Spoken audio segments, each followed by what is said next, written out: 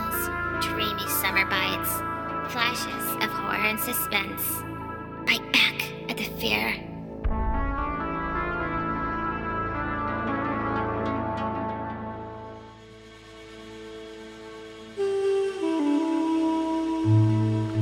Arabian Nights, or The Book of 1,000 Nights and a Night.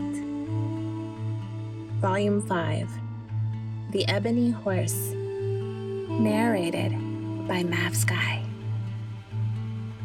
Night 357. There was once in times of yore, in ages long gone before, a great and puissant king, of the king of the Persians, Sabir by name, who was the richest of all the kings in store of wealth and dominion, and surpassed each and every in wit and wisdom. He was generous, open-handed, and beneficent, and he gave to those who sought him, and repelled not those who resorted to him. And he comforted the broken-hearted, and honorably entreated those who fled to him for refuge. Moreover, he loved the poor, and was hospitable to strangers, and did the oppressed justice upon the oppressor. He had 3 daughters, like full moons of shining light, or flower gardens blooming bright, and a son as he were the moon. And it was his wont to keep 2 festivals in the 12th month, those of the Nowruz, or New Year, and Migran, the autumnal equinox, on which occasions he threw open his palaces, and gave largesse, and made proclamation of safety and security, and promoted his chamberlains and viceroys. And the people of his realm came in to him, and saluted him, and gave him joy of the holy day, bringing him gifts and servants and eunuchs.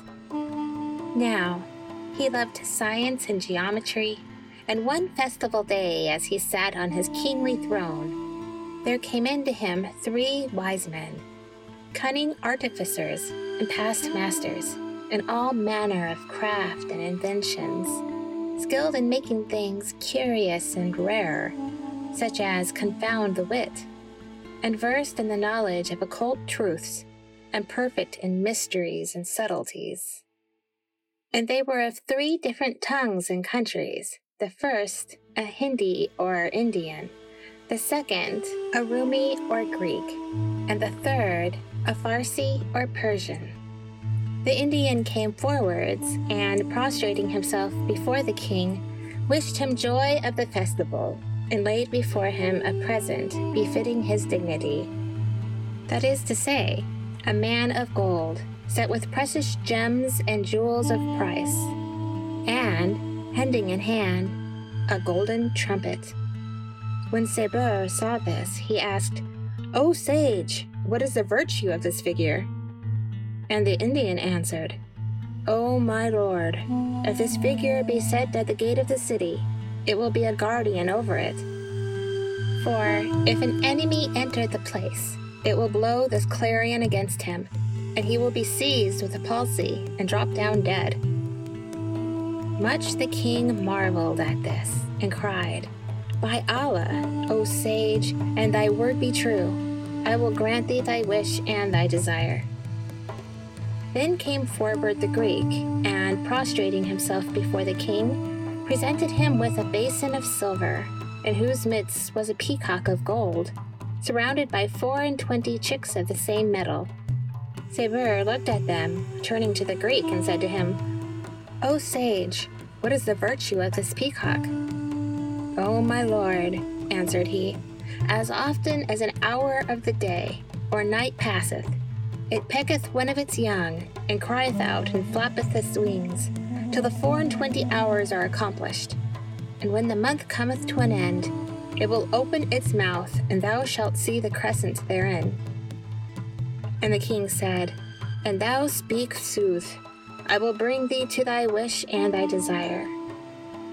Then came forward the Persian sage, and prostrating himself before the king, presented him with a horse of the blackest ebony wood, inlaid with gold and jewels, and ready harnessed with a saddle, bridle, and stirrups, such as befit kings, which, when Sabir saw, he marveled with exceeding marvel, and was confounded at the beauty of its form and the ingenuity of its fashion. So he asked, "What is the use of this horse of wood, and what is its virtue, and what is the secret of its movement?" And the Persian answered, "O my lord, the virtue of this horse is that if one mounts him, it will carry him whither he will and fare with its rider through the air, and cover the space of a year in a single day." The king marveled, and was amazed at these three wonders, following thus hard upon one another on the same day. And turning to the sage, he said to him, "By Allah, the Omnipotent, and our Lord the Beneficent, who created all creatures, and feedeth them with meat and drink, and thy speech be veritable, and the virtue of thy contrivance appear, I will assuredly give thee whatever thou lustest for, and will bring thee to thy desire and thy wish." Then he entertained the sages 3 days, that he might make trial of their gifts. After which they brought the figures before him, and each took the creature he had wroughten and showed him the mystery of its movement.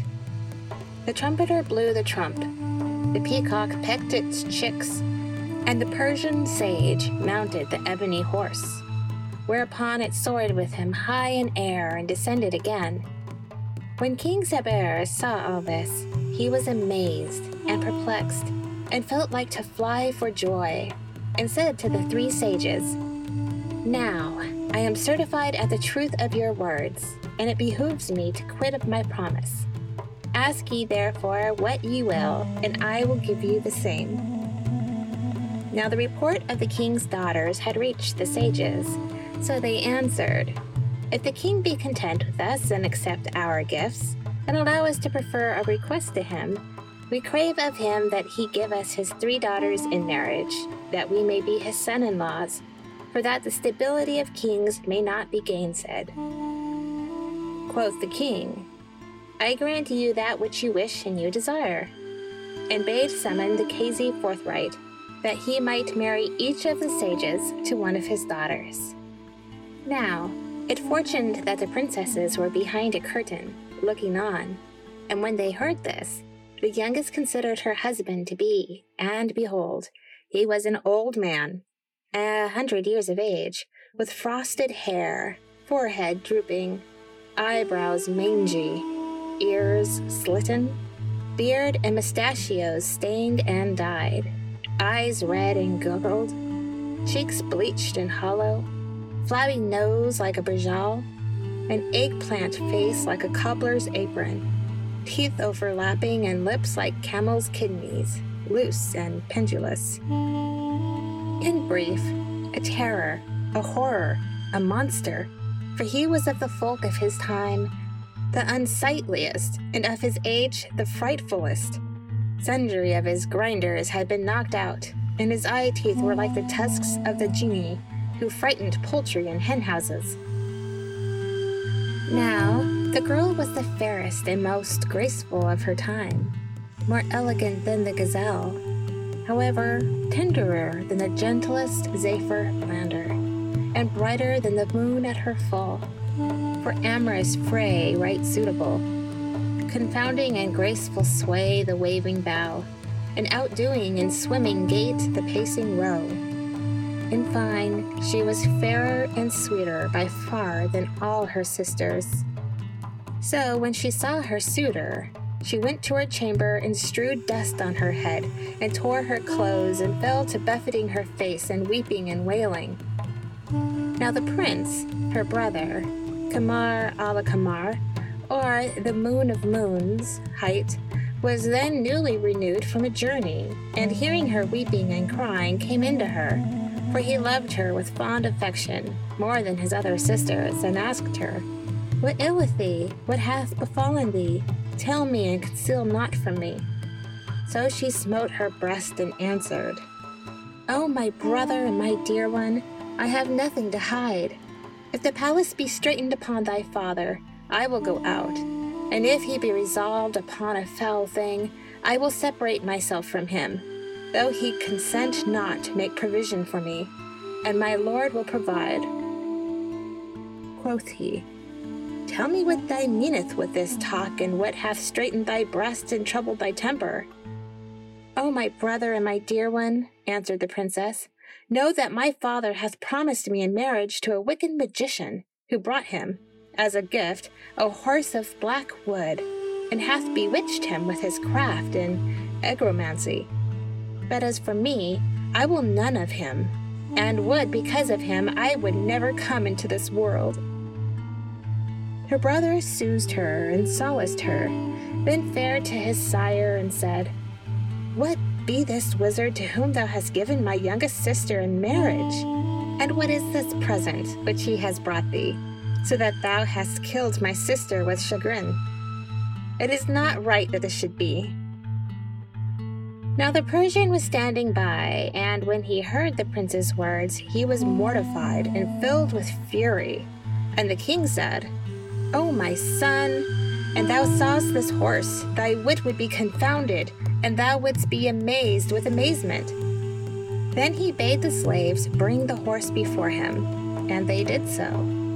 And when the prince saw it, it pleased him. So, being an accomplished cavalier, he mounted it forthright, and struck its sides with the shovel-shaped stirrup irons, but stirred not.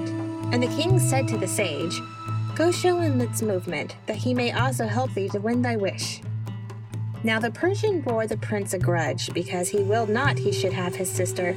So he showed him the pin of ascent on the right side of the horse, and saying to him, Trill this, left him. Thereupon the prince trilled the pine, and lo, the horse forthwith soared, with him high in ether, as if it were a bird, and gave not over flying till it disappeared from the men's espying. Whereat the king was troubled and perplexed about this case, and said to the Persian, O sage, look how thou makest him descend. But he replied, O my lord, I can do nothing, and thou wilt never see him again till resurrection day, for he, of his ignorance and pride, asked me not of the pin of descent, and I forgot to acquaint him therewith. When the king heard this, he was enraged with sore rage, and bade the sorcerer and clap him in jail, whilst he himself cast the crown from his head and beat his face and smote his breast. Moreover, he shut the doors of the palaces, and gave himself up to weeping and keening, he and his wife and daughters and all the folk of the city, and thus their joy was turned to annoy, and their gladness changed into sore affliction and sadness.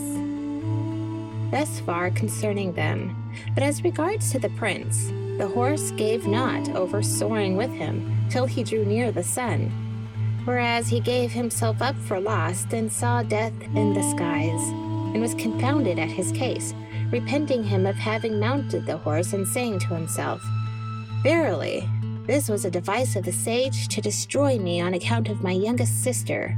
But there is no majesty, and there is no might save in Allah, the glorious, the great.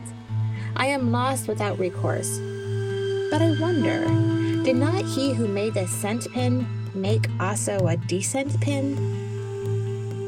Now, he was a man of wit and knowledge and intelligence, so he fell to feeling all the parts of the horse, but saw nothing save a screw, like a cock's head, and on its right shoulder, and the like on the left. When quoth he to himself, I see no sign save these things like buttons. Presently he turned the right-hand pin, whereupon the horse flew heavenwards with increased speed. So he left it and looked at the sinister shoulder, and finding another pin, he wound it up, and immediately the steed's upward motion slowed, and ceased, and it began to descend, little by little, towards the face of the earth, while the rider became yet more cautious and careful of his life. And Shahrazad perceived the dawn of day, and ceased to say her permitted say.